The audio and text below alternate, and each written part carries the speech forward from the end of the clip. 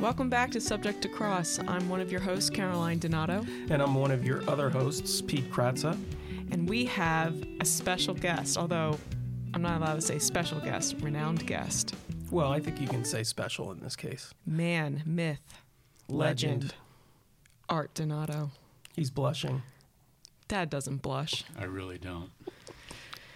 Well, Art Donato is also my father, aside from being a fabulous attorney. So this will be a special episode for all of us, I think.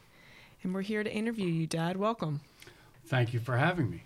This is my first foray into a podcast, so it's very exciting for me. But your dad had a radio show. Yes, he did. So you should be a natural. Well, we made commercials for his radio show, so I know a little bit about how to do this. And you have a face for radio. I do have a face for Wow, radio. you were waiting to say that, weren't you? It's all we've ever said. Oh, okay. All right. Have you ever listened to a podcast? I've listened to a podcast. I've actually listened to this one. Oh, thank you. Yes. I'm a big fan. Wow. I didn't know that. Every episode? I think I've heard every episode. Oh my gosh, I'm so I sorry. am like, really? I'm surprised by that and No. gratified. Thank you. Are you surprised because even though he's listened to all of them, he's here? That too, right. Well, Dad, can you tell the listeners a bit about who you are and your background? Okay. I'll be 67 years old this year. You really round up. That's not until November. Well, it's this year. I've been a lawyer for 42 years next month. I grew up in the west part of Wayne, where I was an only child. My parents said they would try anything once. And I never really thought I would be a lawyer until I was a junior in high school. Never thought I was going to go to college. I thought I was going to be a mechanic. And then I met some people who Caroline knows, including one of my closest friends, Todd Miller, who's 7 years older than I am, who suggested, hey, why don't you go to college? And it just went from there. Now, you know, one of the things I was thinking about in preparation for today is that if you grew up in the 50s and 60s, there were shows on television that featured lawyers, but they never glorified prosecutors or police officers. If you grew up in the 50s and 60s, you watched Perry Mason, who was a defense lawyer, Judd for the defense, who was a defense lawyer, the Defenders, who were all defense lawyers, Petrocelli, who was a defense lawyer, Owen Marshall. All of those shows that I grew up with, I think had something to do not only with me becoming a lawyer eventually, but having something to do with me becoming a criminal defense lawyer. So criminal defense was glorified back then. Very well respected and glorified, yes. So I never knew about you, despite knowing you for a long time. I've known you longer than I have known Caroline. I met Caroline through Art. I had no idea that you weren't planning on going to college. You had to be one of the smartest kids in your school. Well, it didn't really matter because where I was from and in the group that I was in, nobody was really going to college. Where you were from? You mean from Radnor? Well, from that part of Radnor. Oh, okay. And I wasn't a big high school athlete. You know, I worked after school and I had a job with a company called Lewis Oil at the time, which was one of the biggest companies in Radnor. And they owned a hardware store, and I worked at the bulk plant filling oil trucks. And it was a good career path. That's just what I expected I would be doing. Until I got talking to some people who were a little bit older than me, and Todd was going to be in law school the next year. And so I decided to go see my guidance counselor one morning, and I said to her, you know, some friends of mine are thinking I should go to college. And she said, you want to go to college? That's great. Sure, yeah, you can go to college. She was happier than I thought she would have been. My mother was not happy, though. My mother was like, why are you going to college? You have this great job with Lewis Oil. You're making $1.65 an hour in the hardware store. You know, you could own that company one day. But I went to college, and I really liked it. What did Pup-Up think? Well, Pop thought anything I did was just fine. My father was always a supporter. The only thing he said about law school, when I told him I was going to go to law school, he said, "Hey, pal, I thought you were going to be a guitar player." And I said, "Well, Dad, first of all, I don't like going to work at 9 o'clock at night and getting home at 4 in the morning. But secondly, you need more natural talent than I have in order to make money as a guitar player. Devotion's just not enough." And he said, "Well, okay, well, if you go to law school and you don't like that, then you can be a guitar player." So when you said that you decided to go to college your junior year in high school, was it at that time that you were also thinking about becoming a lawyer? Yeah, Okay. because what was also going on, you have to evaluate everything in the historical epoch in which it occurs. So what was also going on at that time was the Vietnam War. You had to pick a side because my friends were against the war. I guess that's how I got led into being against the war and participating in anti-war demonstrations when I was in high school. And by the time I was a sophomore in college, the war was pretty much over. But I did, my first one was when I was 13 years old. Todd was 20, and I went with him, and I really enjoyed that. I enjoyed the idea of standing up against the government, especially if you thought that what they were doing was wrong or unethical. So that's when I started to think about being a lawyer, and the only kind of lawyer I really ever thought about being was a criminal defense lawyer. Well, Todd ultimately became a judge. Was he a criminal defense lawyer before then? No, Todd became a judge shortly after he graduated from law school. Oh, sure. Okay. Oh, wow. That's what happens when your father plays golf with the governor. Well, back then, there weren't as many lawyers either in the Commonwealth of Pennsylvania, right? Yeah, so when I joined the Delaware County Bar Association, I think we had about 350 lawyers in the Bar Association. Now there's almost 2,000. Right. So, yeah, it's much So different. you get out of law school. What was your first job? I had an offer from a Philadelphia firm when I was in law school. And at the same time, I was living in an apartment which was uninhabitable. And it was owned by a guy who was a doctor in Wayne. And so I sued him. What I didn't know when I sued him was that his brother was the law clerk for the president judge of Delaware County. But you soon found out. I found that out very quickly. And the president judge summoned me to his chambers, and I explained to him the problem, and he said, "We're going to settle that case. Don't show me that you have the rent in escrow," which I did. I showed him, at the time, was a bank book. And then he asked me where I was going to work, and I told him I was going to a big firm in Philadelphia. And he said, "There's a guy here. What kind of work do you want to do?" And I said, "I want to be a criminal defense lawyer." He said, "There's a guy here in media who has a lot of criminal cases, but he's getting too old to try them. And I suggest that you'd be better off here than in Philadelphia. So you should go talk to him." I said, "Well, Judge, I already accepted this job." And he said, "Well, you didn't start yet. So why don't you go talk to him?" Well, that guy was Jack Prodell. So I went to see Jack, and he offered me $10,000 a year less than the firm in Philadelphia, but also 10% of whatever I could bring in the door. But the big thing was he had about 15 cases that had to be tried that first year I was a lawyer. So I decided to go there. And the rest is history. And, we were together for a while, and then some people joined us and some people left. And eventually in 1996, I went out on my own. And you've been on your own since? Since September 5th, 1996. And tell us about your practice generally. My practice has always been a criminal defense practice. It has developed in the past 25 years into a more white-collar practice.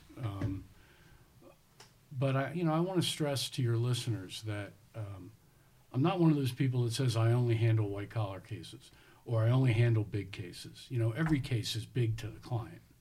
And so there isn't an insignificant case. If it comes in the door, and I'm competent to do it, I'll do it. But I have a relatively low inventory of files because my mentors, Don Goldberg, John Rogers Carroll, Chuck Peruto, Bobby Simone, Frank Lord, the people that I learned from, especially Don Goldberg, said to me from the beginning, be very selective about the cases that you accept so that you can do a really good job on those cases. What you don't want to do is have a list of 15 cases that you got to deal with every Monday morning. You're not going to like that. And so I've followed their advice. I didn't know how to do it, so I did what they told me to do. And I think you have, from my perspective, and I'd be interested if you agree, you have a bit of a unique practice in as much as a lot of the white-collar cases in the Eastern District, for instance, and I know you're not limited to the Eastern District, that's where the federal court is in Philadelphia for the listeners, they go to the larger firms. They have their fancy websites and their white-collar practices, but you're right in there. You're one of the top white-collar, by my estimation, the top white-collar lawyer in this area. That has to be gratifying for you. Well, it's I'm grateful for it. Yeah. I mean, I have a lot of friends in those big firms, and they include me in cases, and I include them sometimes in cases. I'm friends with other people who have small firms, like Bob Welsh. He does the same kind of practice as I have. Some of our clients have experience with big firms, and they prefer to have the individual attention that you can get from a smaller firm. Right. So, yeah, but I'm very grateful for it. Yeah, people have been very good to me over the years. Right. And I try to sort of pay that forward now with younger lawyers. And you do. You did it with me when I was a younger lawyer. Yeah, well, I hope so. Pete just celebrated a birthday, and this one really got to him. Yeah, it did. Yeah. 52? 54. 54. Yeah. Yeah. It's closer to the, I've never seen Pete's birthday affect him like this one did. Yeah, maybe it was the weather. Yeah, it probably was, because there's really it's really a waste of energy to worry about how old you are. I just saw Joe Green, actually, and Joe and I actually have the same birthday. And Different years, I right? told different years. So I told him slightly different years. But I told him now I'm at the age where I don't celebrate birthdays. I withstand them. Yeah. So, Dad, you've had a long career so far, and it's gone through different processes, whether it be you were at a small firm, you built your firm, you left your firm to start a solo practice, and then that practice developed into a white-collar practice predominantly. Over those years, kind of reflecting back, what do you find to be the most rewarding about your job? I don't know. I think the most rewarding thing I like about being a lawyer is talking to and understanding the clients, whether they were in the beginning bar fights and drug cases and driving under the influence cases and things like that, to understanding the clients, the different problems that they have, but the people problems are very similar. And so I enjoy spending time with clients. I enjoy giving them advice. That counselor part of counselor at law, I enjoy that a lot.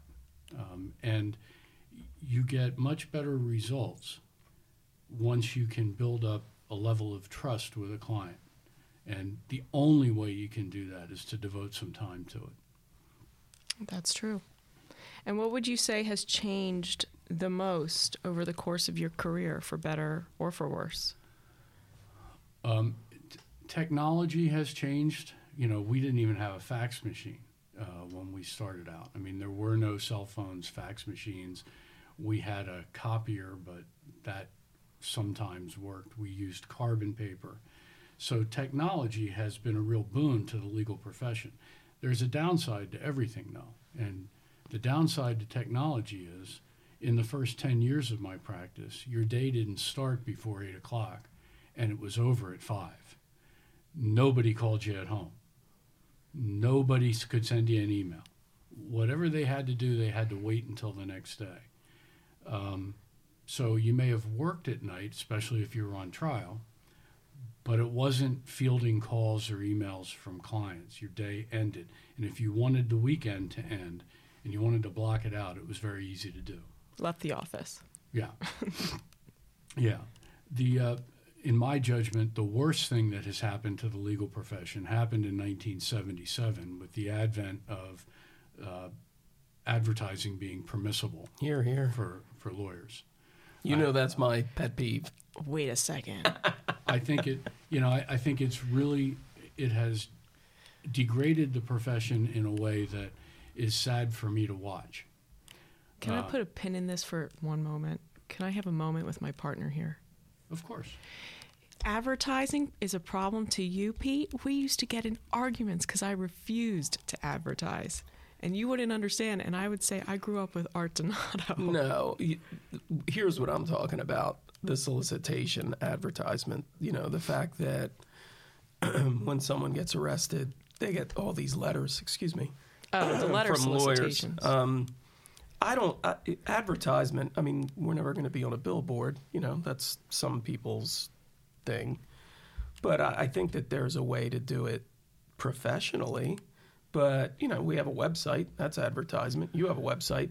But Yeah. we're not mailing people solicitation letters at their darkest hours. Well, Right. here's what I mean by that. If you take a look at the rules of professional conduct governing lawyer advertising, there's an interesting passage there that says even if a fact is true that you're advertising, if it could be misleading, it is unethical to assert that fact. All right? So if I were to advertise the fact that I've been a super lawyer for 25 years, that's true, but that's misleading. Because there's no such thing as a super lawyer. Just like there's no such thing as Superman. There's just no such thing. And clients, especially if a lawyer is bothering to advertise that, the public sees that and they think there must be some validity to it. And there is no validity to it. It is a shameful way of publications to get advertising and raise their revenue. That's the only reason for it. It's one thing if you're a member of a credentialed association, the American Board of Criminal Lawyers, American College of Trial Lawyers. That's fair. You can say, you know, less than 1% of any of the lawyers in any jurisdiction can be that. And I'm one of those. And that's not misleading. But super lawyers, top lawyers, best lawyers in the country, all those publications are misleading, I think, to the public. Yeah, and I mean, the emails end up looking like you look like a, no disrespect to realtor, but realtors. They'll have like, you know, all the things all over. Yeah, I'm with you.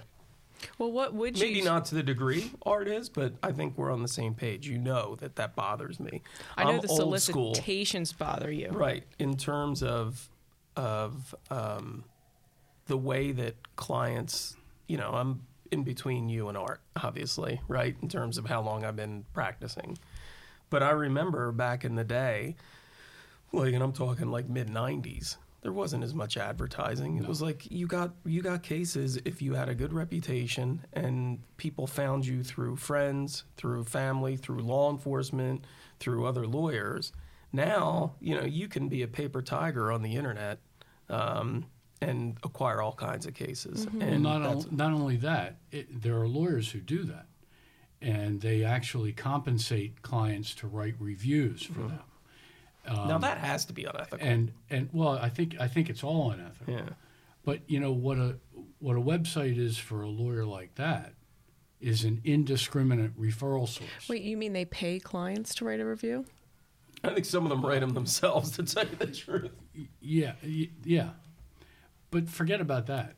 What's important here is that if all of my clients are coming from a website that I'm paying a lot of money for, that I really, you know, keep up, and I don't do a good job, well, the next day there's somebody else that's going to look at that website and choose me anyway. Whereas as my practice does, if your practice depends on other lawyers and former clients referring things to you, you have to do a good job on every case. Otherwise, you'll never get Right. another case from that lawyer.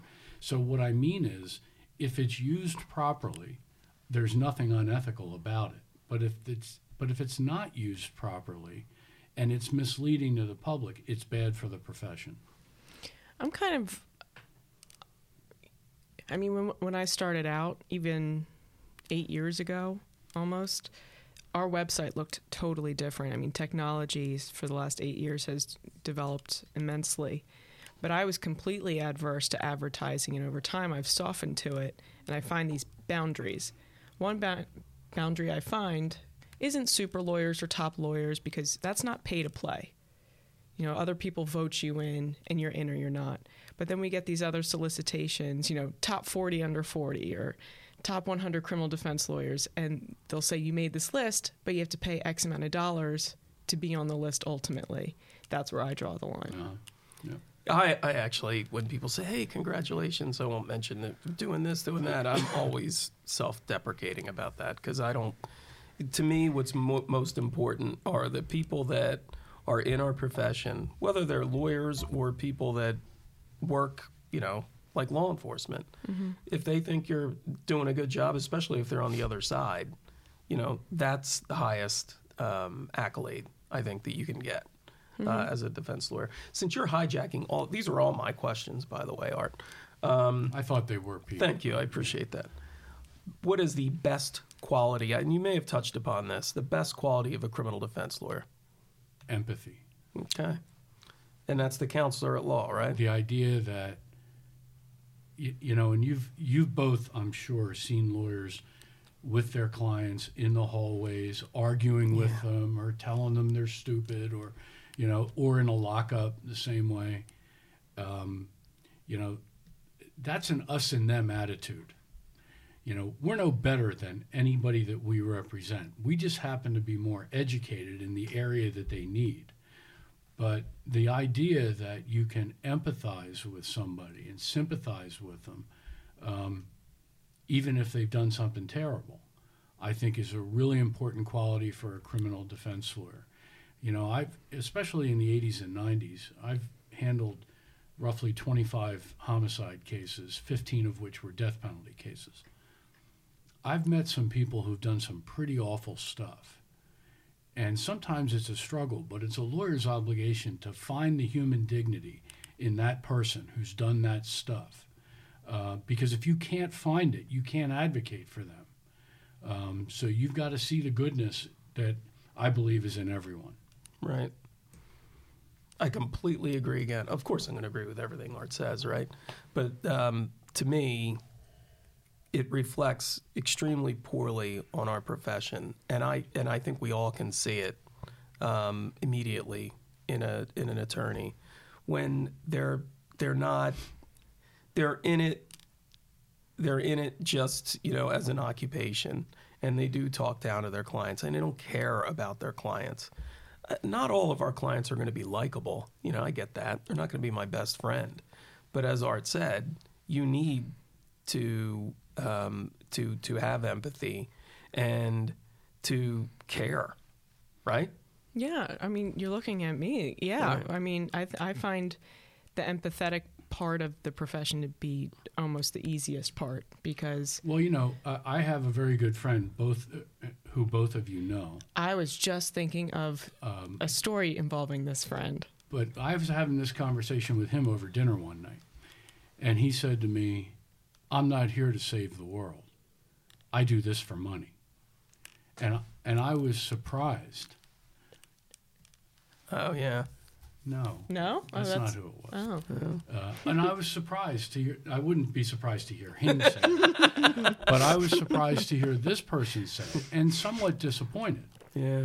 And what I said to him in return is, if you're doing this for money, it must not be very gratifying for you, because there are much easier ways to make money than doing this. I have told people that. Yeah. I mean, when I was in college, I worked for Dean Witter as an investment banker, insurance broker, all kinds of stuff. And if I had stayed doing that, and that was easy, you know, that was fun. You go out and meet somebody for lunch and write a policy or sell a variable annuity or something. That was easy and no stress at all. and much more lucrative. Right. Well, I thought it was the person we will not name, because when I became a new lawyer and I went to the first white collar seminar back in 2014, Dad had a federal sentencing. He said, why don't you come with me to see the sentencing? And there was a co-defendant with co-counsel. And the way co-counsel was talking to their client was outrageous to me. And I'm a brand new baby lawyer, but I said to the co-counsel, how do you get clients? Oh my God. Yeah, no, that was something that we probably shouldn't have I said. got in so much trouble for saying that. Yeah, Dad I got don't so think mad at me. co-counsel ever forgot that either. I think it was more like, who hires you? Why would anybody hire you? Yeah. So I told Caroline, and I don't know if she's heard the story. Can you briefly talk about your final family law case? Yes, well, this is when I knew that I shouldn't be doing family law. So in the beginning, when I was hired by Jack Prodell, who's a wonderful guy, he just turned 92 this week. And I was talking to him about all those old days. And I remember he used to tell clients, I have Art Donato working for me, which means when you come to our firm, we do everything from antitrust to zoning, whatever you need. And, you know, he'd call me. It would have been a and good advertising slogan if you weren't so opposed to it. I'm telling you, he would call me in and he'd say, this is so-and-so. She's written a children's book. I told her you knew all about copyrights. You know, he's our copyright expert. And so it was quite something. But he had a big criminal practice and a bigger family law practice. And at the time, I didn't, you know, just like now, I don't only do mail fraud, wire fraud, tax fraud, money laundering. I wanted to do everything. So I was doing some family law, visitation, custody, divorces. And it was right around the time of the change in the law to no-fault divorce, 1980, 81. So I had what was called a four-way conference. And we agreed to split. These two people had a lot of money. And I was representing the wife. The husband was represented by an older lawyer, much older than me, very experienced.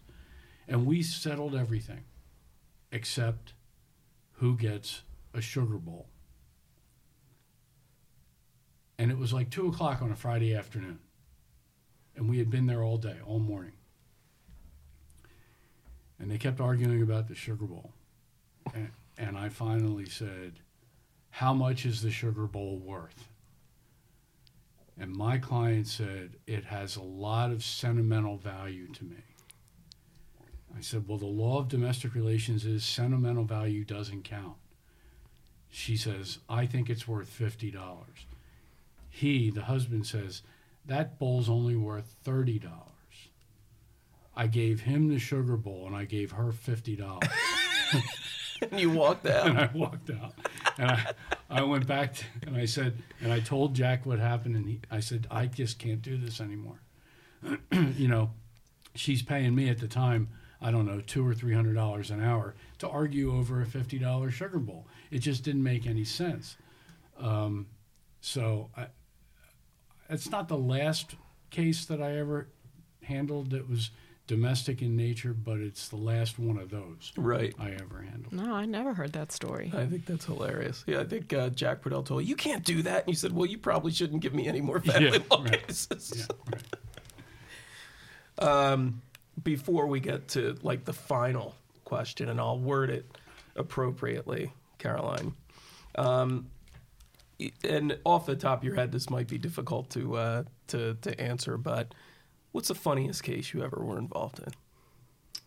Geez, I don't know. You know, a lot of funny stuff happens in these criminal Right. cases. I mean, I sort of remember trying a rape case in front of Judge McGovern where I was calling character witnesses. And the first character witness I called was his mother. And I said, you know everybody he knows, right? And she said, yes. And he was 20 years old or 21 years old. What's his reputation in that community of people for being peaceful, law-abiding, respectful towards girls, and truth-telling? And she said, well, all kids lie. And when she said that, Judge McGovern started to laugh. The jury started to laugh. You didn't laugh. I was not laughing. No. So that's one funny thing. I was trying a case in federal court about 20 years ago. So there's a lawyer at Williams and Connolly named Brendan Sullivan. If you remember Brendan, he represented Ollie North in front of the Senate. And during that, he wasn't allowed to speak, and he said something. Somebody said, "You're not allowed to speak," and he said, "I'm not a potted plant," which I thought was just the coolest thing in the world. 13 years later, I'm trying a case in federal court before Judge Giles, and my client's on the witness stand, and the government, Tim Rice, who's now a federal magistrate, but at the time was one of the, and is a great lawyer, was one of the best prosecutors I'd ever tried a case against. He was asking a question, and I was objecting, and the judge was ignoring me. And so I stood up and said, "I'm not a potted plant." And he started to laugh, and the jury started to laugh. And the transcript reflected it both. And after that, I sent the transcript to Brendan Sullivan saying, "Thanks for the inspiration." That's funny. So, and then there's questions that clients ask, and they're sincere about these questions, but they're hysterical. I mean, questions like, "I thought possession was 9/10 of the law." No. Do you have any other questions before I ask my question? No, when Dad talks, I like to just listen. Oh, okay. Yeah. He does have a great radio voice. It must be. I know. I inherited that, but she never listened to me when she was a little girl when I talked. Yeah, I did. Sure, I did. I asked questions. My question, and Caroline has chastised me, so I need to be very particular in the phrasing of this question, Art. Does it surprise you that your daughter is a criminal defense lawyer? No, because I made it look so easy all her life. Oh, well, look at that. Oh, it's a shame. We got an eye roll. We got a big eye roll from Caroline. It was not up until the time she was a junior in college. At least what I was told was she wasn't going to be a lawyer. Well, she was much more likely to be a criminal at that point, right? We've talked about her history. She was not going to be a lawyer. So I was a little surprised when she decided to go to law school, because she had spent so much time saying, "I'm not doing that." Well, I guess, yeah. So in hindsight, it's interesting because my whole life we spent so much time together. And I worked in your office on cases, and I met Carrie Roberto, she's semi or fully retired now, but she's like the Art Donato of Pittsburgh. She's a fabulous lawyer, and I worked for her in college. Met Mike Engel, met all the people that are mentors to me. But I didn't want to be a lawyer because I didn't know how to maintain my own independence and autonomy, but do something that my father does. I didn't know there was enough space. So I was insistent. And both my parents were lawyers. And I'm a firstborn. I'm rebellious. I wasn't going to be a lawyer. And then when I went to law school, I still wasn't going to be a lawyer, though. I was going to be a broadcast media, legal analyst, political analyst, whatever. And then when I finally decided to be a lawyer, because I'd been working for criminal defense lawyers as a hobby, he told me not to be a criminal defense lawyer. No, I mean, he wanted you to be hired as a business lawyer here, right? Yeah, well, I really wanted her to pursue that broadcast career, because she was very good at that. And I also recall several times where someone said to her, "Oh, you're Caroline Donato? Is Art Donato your father?" And she did not like that. No, she still doesn't. No, I don't mind anymore. Do you see how this came full circle? Yeah. Your father, when you said you were going to law school, was disappointed you weren't going to be a guitar player. When she went to law school, you thought that she should go into the entertainment industry, right? Look, I don't know if she ever told you this. They really liked her. Walt Hunter thought that I've heard Walt Hunter, yeah, she drops his name, yeah. Because, when it's Walt Hunter. Yeah, it's Walt Hunter. I don't know if you've ever heard of MSNBC. No, but this broadcast media was fun to a point. I mean, it got boring. There's a lot of downtime. and putting the packages together. And I needed more stimulation, and I figured that's something you can do on the side, whereas being a lawyer and a criminal defense lawyer, which felt very satisfying. And you didn't make it look easy. I mean, you would talk to me about philosophical ways of approaching a case and what is best for the person, best for society, this hybrid of philosophy, psychology, and law my whole life. We would spend hours talking about it. So it was ingrained in me as kind of like when you watched your shows. It was this very romantic view of how to help somebody, what is good, and how to make a better society. And that has stuck with me. Yeah, look, I mean, I think that's the other characteristic of a satisfied or happy criminal defense lawyer. You got to be a sucker for inspiration. You know, you got to find inspiration wherever you can find it. And when you find it, you got to cherish it. You got to value it. Mm-hmm. Yeah. And then when I told them I was pitching the white collar practice at McElry, and they would be like, you just go into the office and you put your head down and you work. He told me that too. Yeah. I never knew how to do that. Well, Dad, this has been really fun. Been fun for me, too. I think you're a natural. Well, you look the part. Do you think he should replace me, maybe? You guys just do the... No, because when he talks and tells stories, I'm just listening. I'm just in awe of my dad. But this has been really fun, and maybe we'll have you back to talk on a professional conduct issue, maybe some ethical issues. But do you have anything else you want the listeners to know about you or your practice? I want the listeners to know that yesterday, by a vote of 53 to 46, the first African-American woman was confirmed to a seat on the United States Supreme Court. And at a time where we have a pandemic and war in the Ukraine and false news reports and everybody's polarized, every once in a while, the path goes to a really good day. And that's the essence of America, that it may be bumpy, it may be slippery, it may not always work, but every once in a while, democracy leads down a road to a very good day. And she's accepting this and getting sworn in today as we're talking. And it's just a monumental thing. Talk about being a sucker for inspiration. Everybody ought to have a tear in their eye about that. That is a fundamental change after 230-some years of the life of this country. And it's just a wonderful day today. And we'll be talking about it on another episode. Yeah, very cool. Oh, one last question. Are you excited to be a grandfather? Yes, I'm very excited. You want to tell the listeners what my daughter will be calling you? Well, I guess she's going to call me whatever she decides to call me, but I'd prefer that she call me Art or Sir. And there we are. Wait a minute. You never called him Sir, did you? No. Yeah, all right. Not once. Yeah. All right. Well, that's it for this episode of Subject to Cross. Thanks, Art. Thanks for coming in, Thank you for Dad. having me.